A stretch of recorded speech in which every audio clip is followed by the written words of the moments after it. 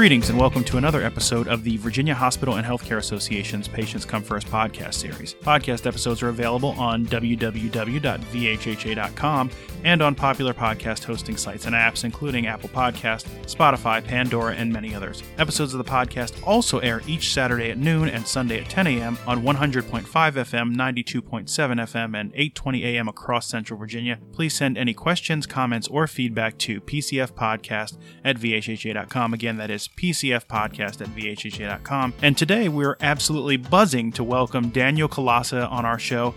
Daniel is a radiographer with Carilion Clinic's New River Valley Medical Center who also works as a beekeeper in his spare time, and he has an initiative to bring bees to Carilion Clinic, and we're going to talk about all that. But first, welcome to the program, Daniel.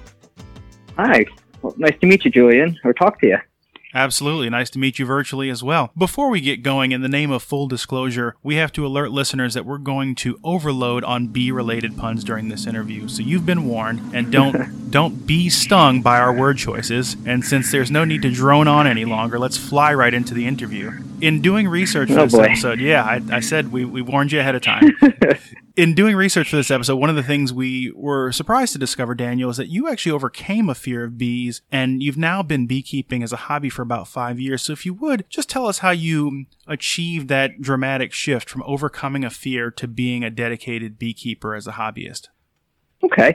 It's quite simple. The fear was initially just not understanding of what they were doing, what they wanted from me. And after taking my initial introduction to beekeeping at my local library, I learned that beekeeping is something that, that I can do. It can be quite fun, and I was totally hooked on it and wanting to try it. And that's how I started, by taking that initial class. Okay, well, I believe that we can all agree that that's an inspiring story. There's another one for you. Most people know from grade school science class that bees produce delicious honey, they help pollinate plants, they provide other environmental benefits. I wonder, what's your favorite fun fact about bees as a beekeeper, Daniel? I like how far they are willing to travel and how hard they work. And I'll throw in another fact in there that all the bees that are in a hive that do all the work are female bees, and they travel for several miles to find their best food sources. And they work their entire lives. The day they are born to the day that they die outside or inside the hive, they are working their wings off. Okay. Literally, because you can see tethered wings when they are older bees. And what's the life cycle of a typical bee, of a worker bee? How long do they live? It varies from the seasons. During the pollination season or during the honey flow, when in the spring and in the fall and summer, their lives are a little shorter because they work a little harder. And then during the winter, the bees can live for several months. They're a little less active, and therefore they're able to live a little longer, and they're fed different foods to allow them to sustain a longer life, which is several months. Okay. Well, now that we've honeycombed through the academic stuff, let's talk about your latest project, which we alluded to earlier. With support from a Carilion Clinic Foundation board grant, you started a Bee Healthy Apiary at Carilion New River Valley Medical Center. I understand this is an idea that you imported from a hospital in New Jersey where you once worked. So if you would, tell us about the setup you have at Carilion and how it operates and what benefits it provides.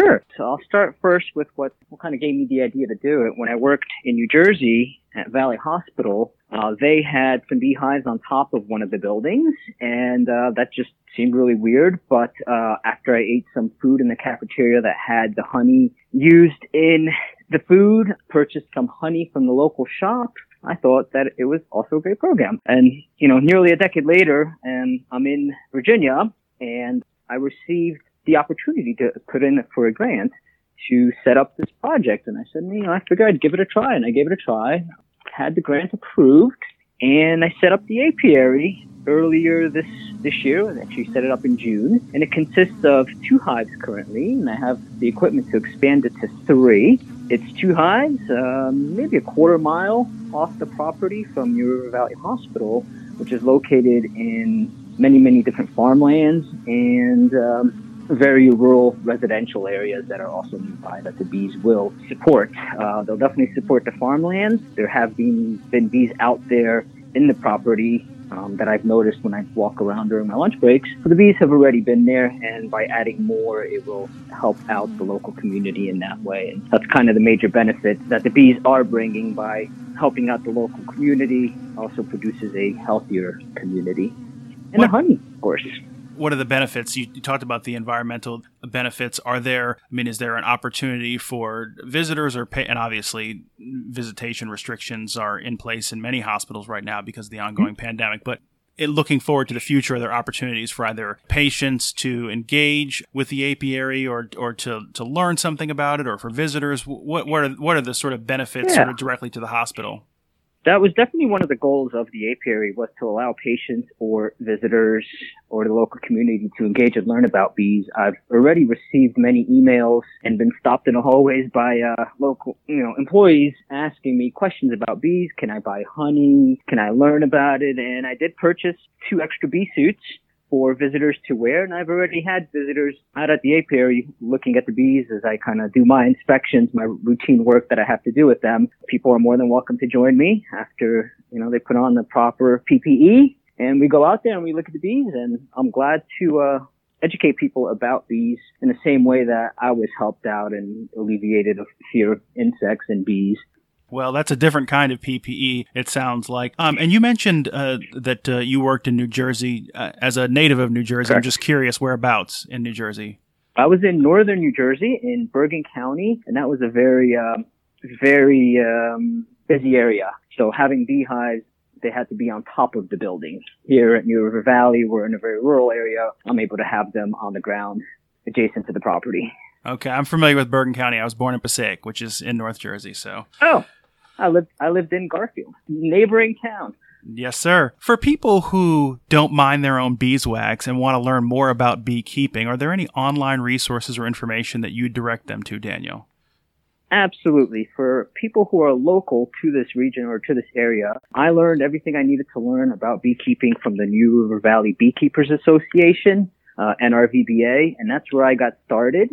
Quick backstory, I walked into my local library once in Christiansburg, Virginia, and there was a sign on the wall that says, "So you want to be a beekeeper?" It was a free 45-minute class just with an introduction, and I went to that class and fell in love with it. And that would be most likely the best resource to learn about bees locally. And then people can come talk to me, and I'll direct them to the club and answer any questions they may have. Well, it's good to hear that you're a resource to help spread the word about the hobby. Now that we've swarmed all those topics, I have a few other questions to give listeners a bit of a sense of who you are beyond the work that you do, Daniel. The first question is this: what's the best piece of advice you've ever been given? About beekeeping?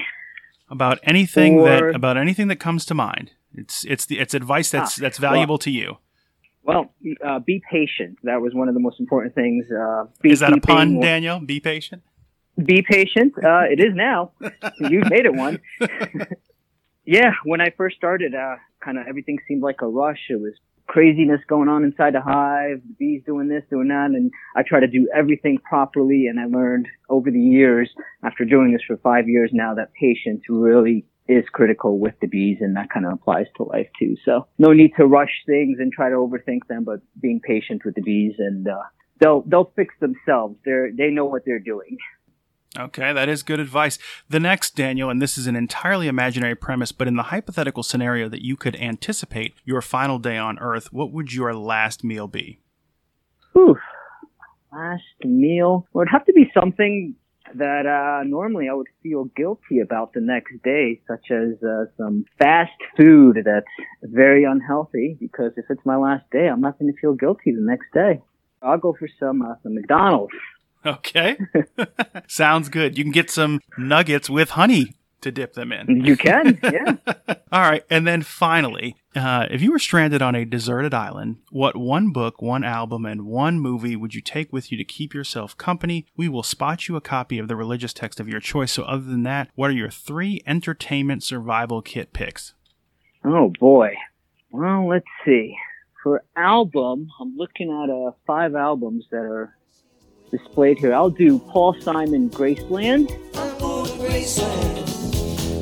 Memphis, Tennessee, I'm going to Graceland. Poor boys and pilgrims with families, and we York on the wasteland. Okay, that's a classic. For books, looking at a couple books on my shelf here and trying to think, which one am I going to pick?